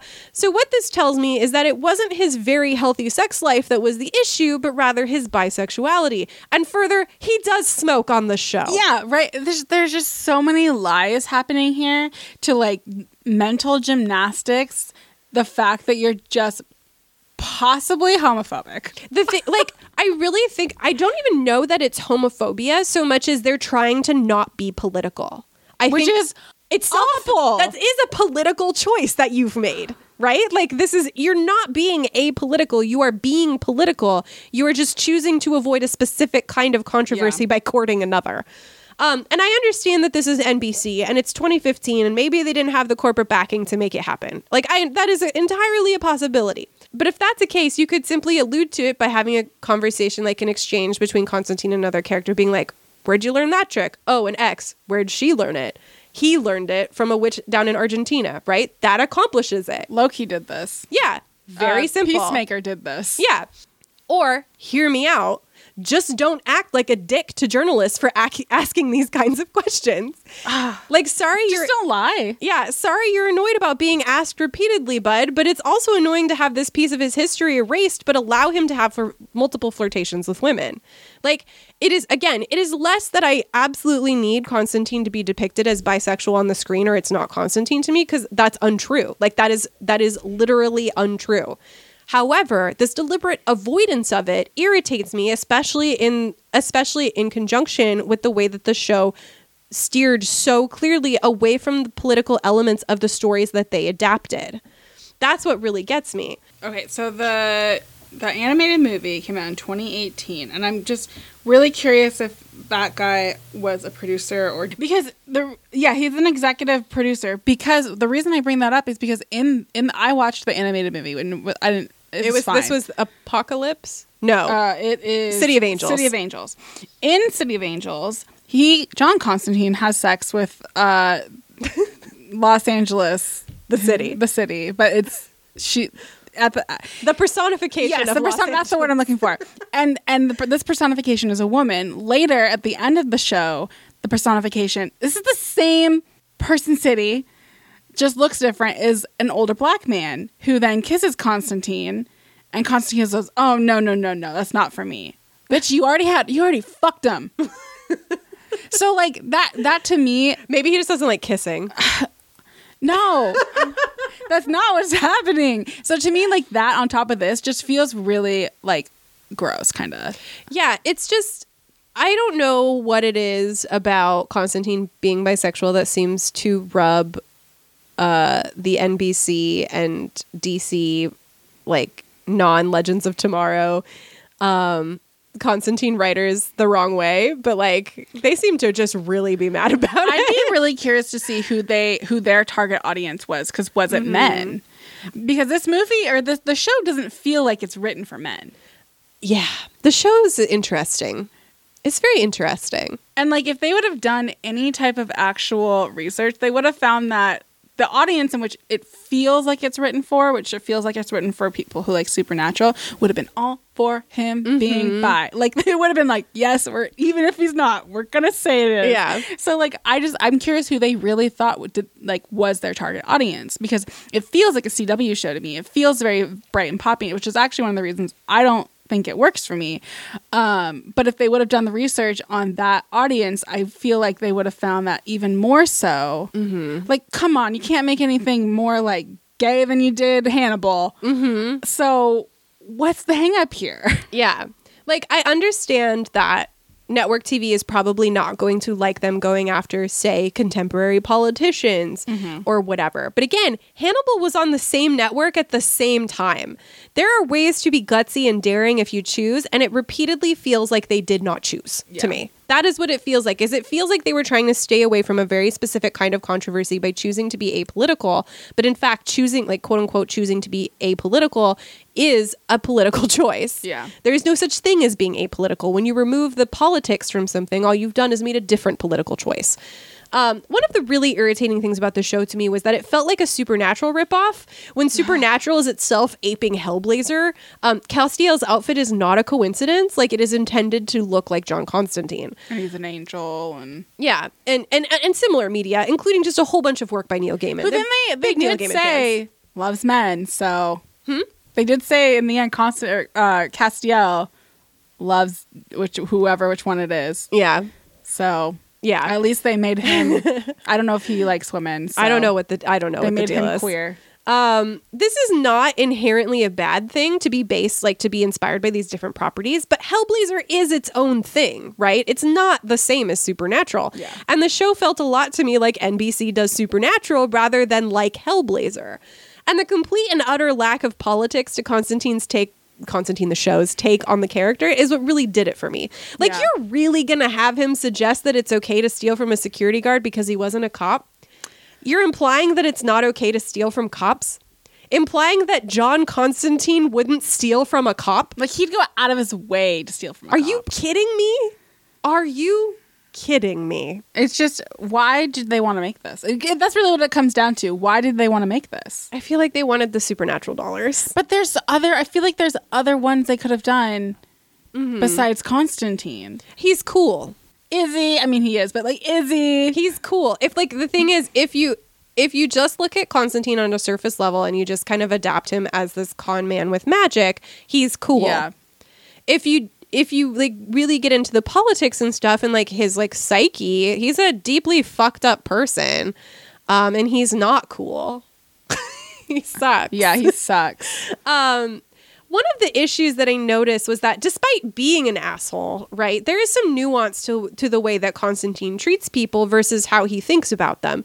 A good example of this is in Hunger in the comic, when Constantine is annoyed about Gary whining about not having heroin. And he thinks in the narration box that he thinks I could cheerfully choke him, or I could cheerfully, I don't know, he basically says I could kill him. But that it's easier for him to think that way. I read this as it being easier to be angry with Gary than to empathize with him, meaning it is easier to blame someone and be angry with them if, for example, they have an addiction that inconveniences or hurts you. Then whatever you do to them feels justified, right? So if in this case, what I'm saying here is that I read this as Constantine saying, I could easily kill him and I would feel better, because it's easier to be angry with him than to realize that he has a problem that I contribute to, not only because of the way I treat him, the way I leave him alone, but also because his addiction stems from the events at Newcastle. There's a lot of nuance packed into these two narration boxes. And this is a difficult, like any kind of narration box or that kind of thing is going to be difficult to capture in film, right? Without a voiceover, which can feel very cheesy, or a narration box, or an outside like a conversation between two characters, which can kind of feel like, why the fuck are you talking about this? But more to the point, I think that how callous he is in the comics is counterbalanced by the narration a lot of the time. Or even in Legends of Tomorrow, where he is surrounded by very earnest and kind people doing their best who won't let him wallow. Because growth is a primary part of Legends of Tomorrow's narrative, right? They make a point of pushing Constantine into situations where revealing feelings is necessary. And the characters simply won't leave him alone because they're not scared of him. Like, they've dealt with worse than John Constantine. So they're not... They just kind of, they'll push him out of his comfort zone. Legends of Tomorrow, I will say, is not a good Hellblazer story, although the subplot with Dez might be. I feel like you could make a case that the Dez subplot of season 4 is in fact a pretty good Hellblazer story. It's just that the ending's a little too happy. But I think that it does better by the character for me than most adaptations because it understands that he is a deeply broken character because he cares about things. Yeah. That is the missing element for me in a lot of adaptations. And it constantly treats him like a fish out of water, right? It doesn't, he's part of the team for sure, but the way that he acts in Legends of Tomorrow is uncomfortable with his surroundings. That is how he acts, and I think that is appropriate to the character. I feel like in superhero stories, he should be, rather, a fish out of water. Yeah. And he should be annoyed at everything. Yeah. And we could have a whole conversation about the superhero-ness of Legends of Tomorrow, which is a bonkers-ass show. We already did an episode on it, but I'm always ready to talk more about it. I think the characters, I think Constantine's departure from the show was well handled, and I think it was necessary. And I don't think that Legends of Tomorrow is a substitute for a great Hellblazer adaptation. The moods of the two are so fucking different. Like, it feels like a lot of these things are trying to adapt to Constantine and not Hellblazer. I 100% agree. And I understand why that is because he was folded into the larger DC universe. And when that happened, he did become more of a straightforward, like almost superhero like character as opposed to like a deeply broken old punk musician who's tired. Because he's old. He's old. And I don't like I said, I don't think that Legends of Tomorrow is a good substitute for a Hellblazer adaptation that does right by the character. But it has so many other things that I like about it that a good Constantine in a show that does get political, like, hits just right. Yeah. Like, again, Legends of Tomorrow is a much lighter in tone show. It deals with politics, but on a very feel-good way. You know, like, you know who the villain is, you know how you're meant to read it. But the fact that Legends of Tomorrow actually is political and intentionally so, that hits right for me in a way that Constantine the show did not because it veered so hard away from politics. It feels like Legends of Tomorrow is our modern day Animorphs. And that's so I don't ridiculous. think it's dark enough to be Animorphs. What I mean by that is, like, it's so ridiculous that maybe the producer, the networks aren't paying as close of attention to what they're saying. Nobody knows how Legends of Tomorrow is still on. It sheds viewers every season, and all 12 of us still watching the show are just praying that nobody notices. I will say, having now rewatched or been in the process of rewatching season 4 of Legends of Tomorrow, it isn't as good as it used to be, but I still like it because I love it, and it's goofy. I like it because I love it. Thank you for giving me attention when I say such brilliant things as I like it because I love it. Anyway, I think it's still a good show. Good. There were some things that the show got right. And this is the thing. I don't want to dunk on the show entirely because I think that there are some elements of it that are quite good. There's a part in the episode with Anne-Marie where I think Chaz tells her Constantine would rather risk your feelings than any other part of you, which feels extremely true. That felt dead on. I was like, yes, There you got is. it. You got it.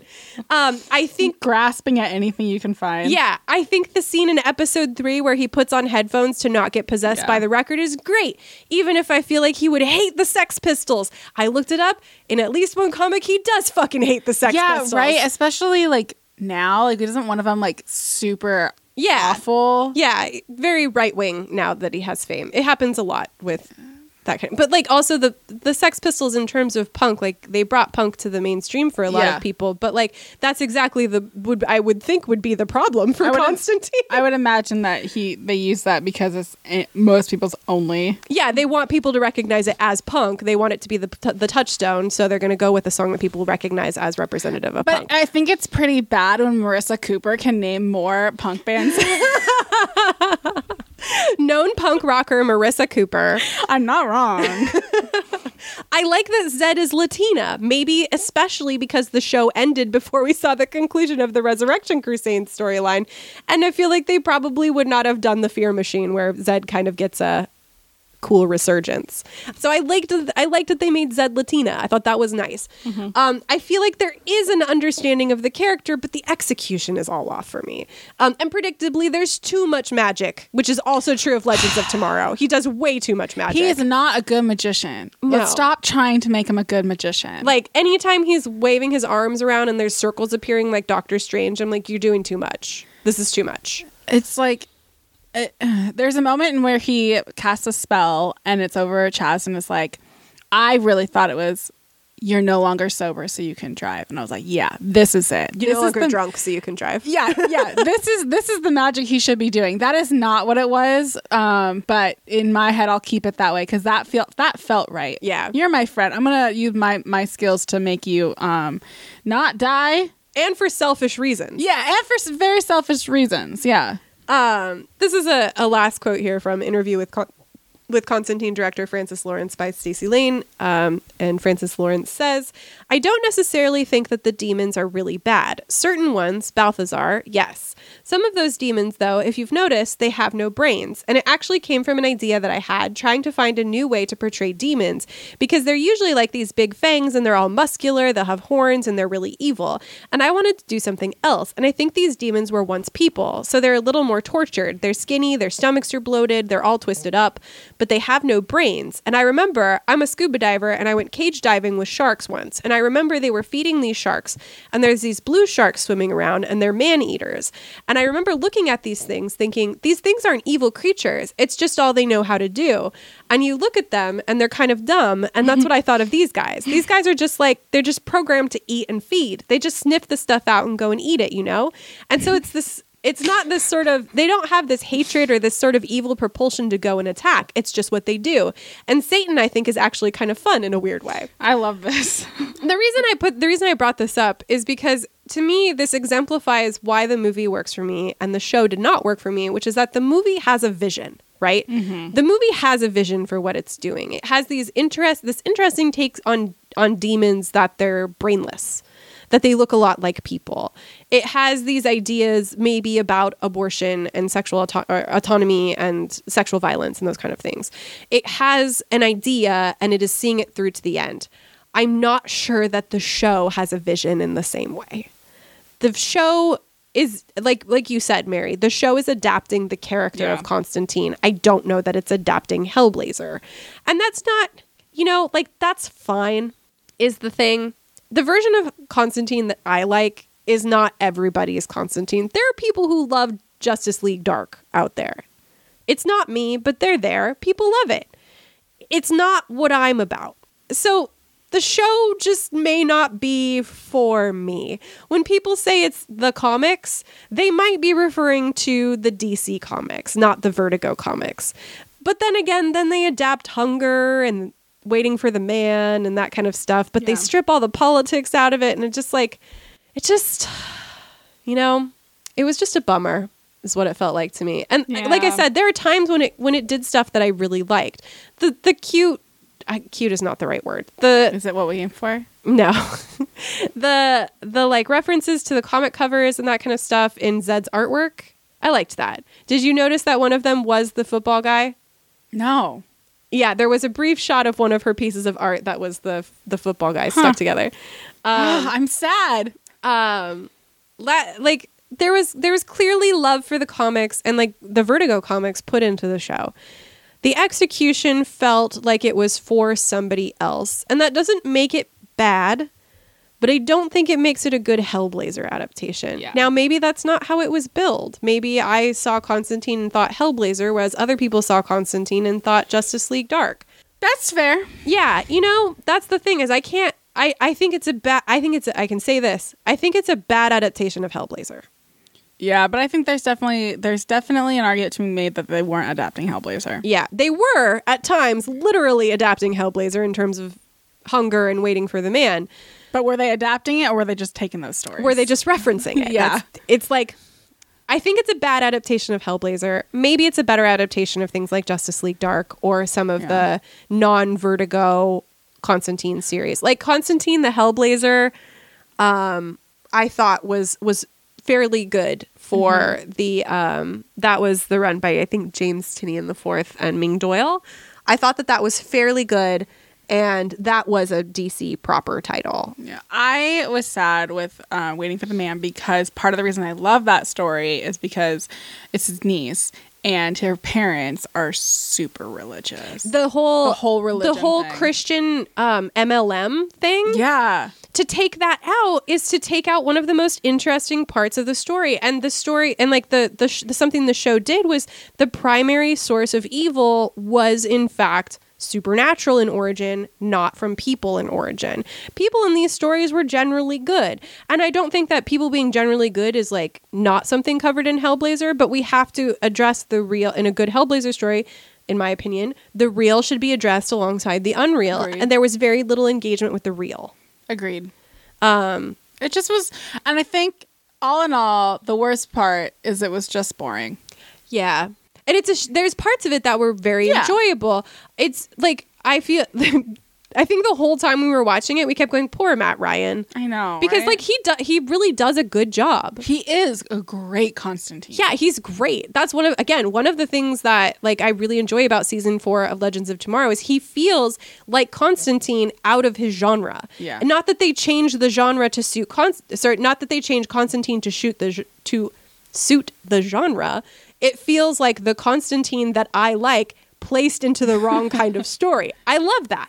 Which I feel like a lot of those characters probably are. Right. Those characters feel like they popped up in other DC CW shows where like, we don't need you anymore. And Legends of Tomorrow is like, poop, poop, poop. Yeah. My favorite thing is that like they wrote Constantine out of the show in a way that was, I thought, well done. But Matt Ryan is still there. They do that, don't they? They love to do that. But yeah, this is the thing for me. I don't think that Constantine the movie is a good adaptation of Hellblazer, but I think that it hits a lot of the right notes. And if you don't look at it as an adaptation and you look at it instead as kind of an alternate universe, I think it's a kind of successful Hellblazer story. I would 100% agree. I think that Constantine the show is not a good adaptation of Hellblazer. It might be a good adaptation of Constantine in the DC universe. That's not the Constantine I care for, but it might be good for somebody. And it's just boring.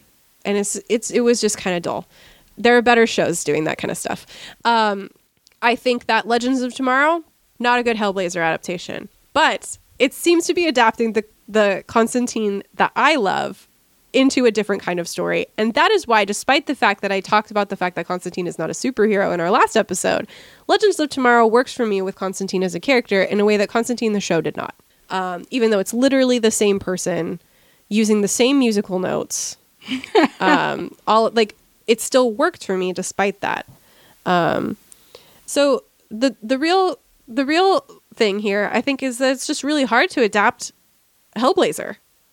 I thought so much about this as I was watching the show because I'm like, the elements are there and like I feel like we have it all, but why does it not feel like it? And I think it's just really hard to make something that doesn't feel like a supernatural show when it has these same elements unless you're really digging into who Constantine really is. Mm-hmm. And if you're not willing to do that, it's difficult. Yeah. Because then it just feels like it did, which was a supernatural ripoff. Yeah. And that's why like it's not like, again, it's not the lack of inclusion of Constantine being bisexual that bothers me. Like, yeah, of course I would have loved if he flirted or even looked at a man. Listen, they're in love, especially in the show. Anyway, it's not that was left out that makes me like not like the show. It's more so that is a piece of the bigger problem, which is the lack of interest or the fear of engaging with contemporary politics and potentially putting somebody off. It just feels he's weird. a punk musician, guys. He should be pissing people off. Why do they feel like I don't know. It just feels weird to take his politics away because it felt, especially in that first issue, it just felt so important to who he was. Mm-hmm. And it was so progressive for what the time that it was. It's just sad. Yeah. Like it's not to say that I think a Hellblazer adaptation could never work, but it has to be difficult. it would have to be a Hellblazer adaptation, you know? It would have to be okay with not being relevant forever. Mm-hmm. You know, because like the stuff that goes on, for example, in the Spurrier run, like that's not going to be relevant forever. It's super relevant right now. Like the references to Boris Johnson and that kind of stuff. It's relevant right now, but it won't always be. And you kind of have to be, if you're going to adapt Hellblazer in a way that like satisfies me, I think you're kind of going to have to be okay with sometimes eventually it's not going to feel contemporary anymore.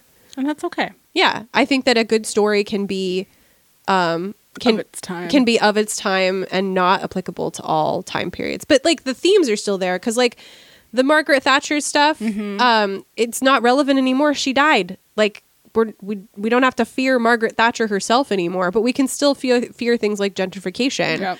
Yep. Though that fear still exists, and I think that's what a good Hellblazer adaptation would need to do for me. I haven't had a good Hellblazer adaptation yet, but One day it's possible that you might. yeah, somebody out there. I mean, there are rumors it's happening on HBO. Yeah. But I was reading those rumors and they're like from 2 years ago. So Yeah. good luck. I mean, Guillermo del Toro has been supposedly developing a Justice League Dark movie for 1,000 years. He's been developing a million things for 1,000 years. That's true. He's always doing something. Yeah. Do you have anything else to say now that we've ended our brief Constantine miniseries? No, I'm glad that you were able to experience this. Thank you. I'm glad that Thank you were you. able to talk about Noir and Legends of Tomorrow. Hellblazer- and Constantine. Hellblazer really is like a amalgamation of just like so many things that I love. Yeah. And it's a crying shame there wasn't more scholarly work on it because I would still be reading it if that yeah. was the case. Missy owns all the cereal boxes of Constantine, in which she just eats right up. Can you imagine if they put Constantine on a cereal box? What would the flavor be? Not anything you want to eat. What would the flavor be? I don't know. I feel like it's gonna be. That's a good question. Something that you eat when you're like still hungover from the night before and you pour whiskey into it instead of milk. Or maybe it makes your mouth numb. Like one of those chilies. Yeah. It's made with alcohol. You may hit us up if you would like one of these hot new products ideas for Hellblazer Constantine branded cereal. Man, what about like a Constantine lipstick? That'd be sweet too. That would be cool. Would that all be different shades of red? Oh, the Sandman adaptation is coming. Perhaps, and that will have, it's going to have Joanna Constantine instead, which is cool. I'm interested in it. I hope that it scratches the itch that I've had for my whole life. I'm gonna laugh if they get Constantine right with female Constantine. I'm here for it, honestly. Yeah. Do it. I support you. Do you have anything else to say? No. Okay. Congratulations. Thank you. It's been a nice thing to research. That's it for this episode. You can find us online at fakegirlscast.com, which has links to all of our previous episodes, as well as our podcast network, Penwitch Studio, which has other great shows on it, like The Lovely Craftians. It's true. You should check them out. If you like this podcast, consider leaving us a review. We like those. They help us make a better show. Yeah, it's true. As long as you're not like you're too mean to white people, because I won't stop being mean to white people as a white person. Sorry about it. I am a white person. I'm allowed to be mean to myself. Next time, we're going to be doing Skins. We're going to be doing all 7 seasons of the show, which sounds like, hey, Missy, you should have split that up. You're not wrong, but the thing is that some of the seasons are only 8 episodes. Some of them are only 6 episodes, so it's not that long. There you go. We might be including the US version. I'm not sure. It really depends on my ability to finish 4 seasons of a show in 2 weeks. We'll see how it goes. After that, we are going to... Okay, so I changed things a little bit in a way that I think is going to be helpful for us with regard to Fruits Basket. So we are going to be doing 2 episodes on Fruits Basket. One is going to cover the first half of the manga and the first anime from ages ago. And the second one is going to cover the second half of the manga and the new anime. The reason we split it up this way is because Hellblazer... I mean, that's really long, too. Fruits Basket is really long, you guys. Holy shit, guys. Did you know it's super long? Because it's super So fucking long. long. And the first anime only covers, like, the first, like... It doesn't cover that many volumes. How could it? Yeah, so it actually stops like long before the end of the series. So we're going to just do that. And then we will That do works. this. Yeah. It happens to work out. After that, we're going to be doing Eclipse. It's time for me to go back to Hill and read more Twilight. I was talking to some friends yesterday and complaining about having to do the Vampire Diaries to the person who commissioned us to do Vampire Diaries, along with our friend Corey, who was like, well, at least you don't have to do Twilight. And I was like, I got news for you, Corey. Doing that one too. All 4 books, baby. But they're really good conversations. They are good conversations. Really and there's a good. lot of scholarly work on Twilight. Yes, this is true. So that's it. All right. Catch you on the flip side. Hopefully it's not hell.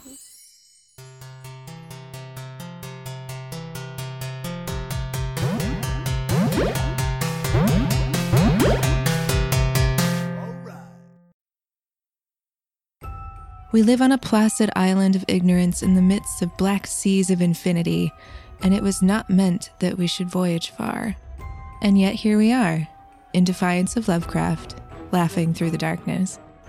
The Lovely Craftians is an all-ladies Call of Cthulhu actual play podcast with horror, humor, and no small amount of chaos set in an occasionally familiar modern-day Chicago. Brought to you by Wampus House Productions and the Penwitch Studio Network, you can find the Lovelies on Spotify, Apple Podcasts, or your favorite podcatcher, or anytime over at lovelycraftians.com. And remember, you never roll sanity alone here.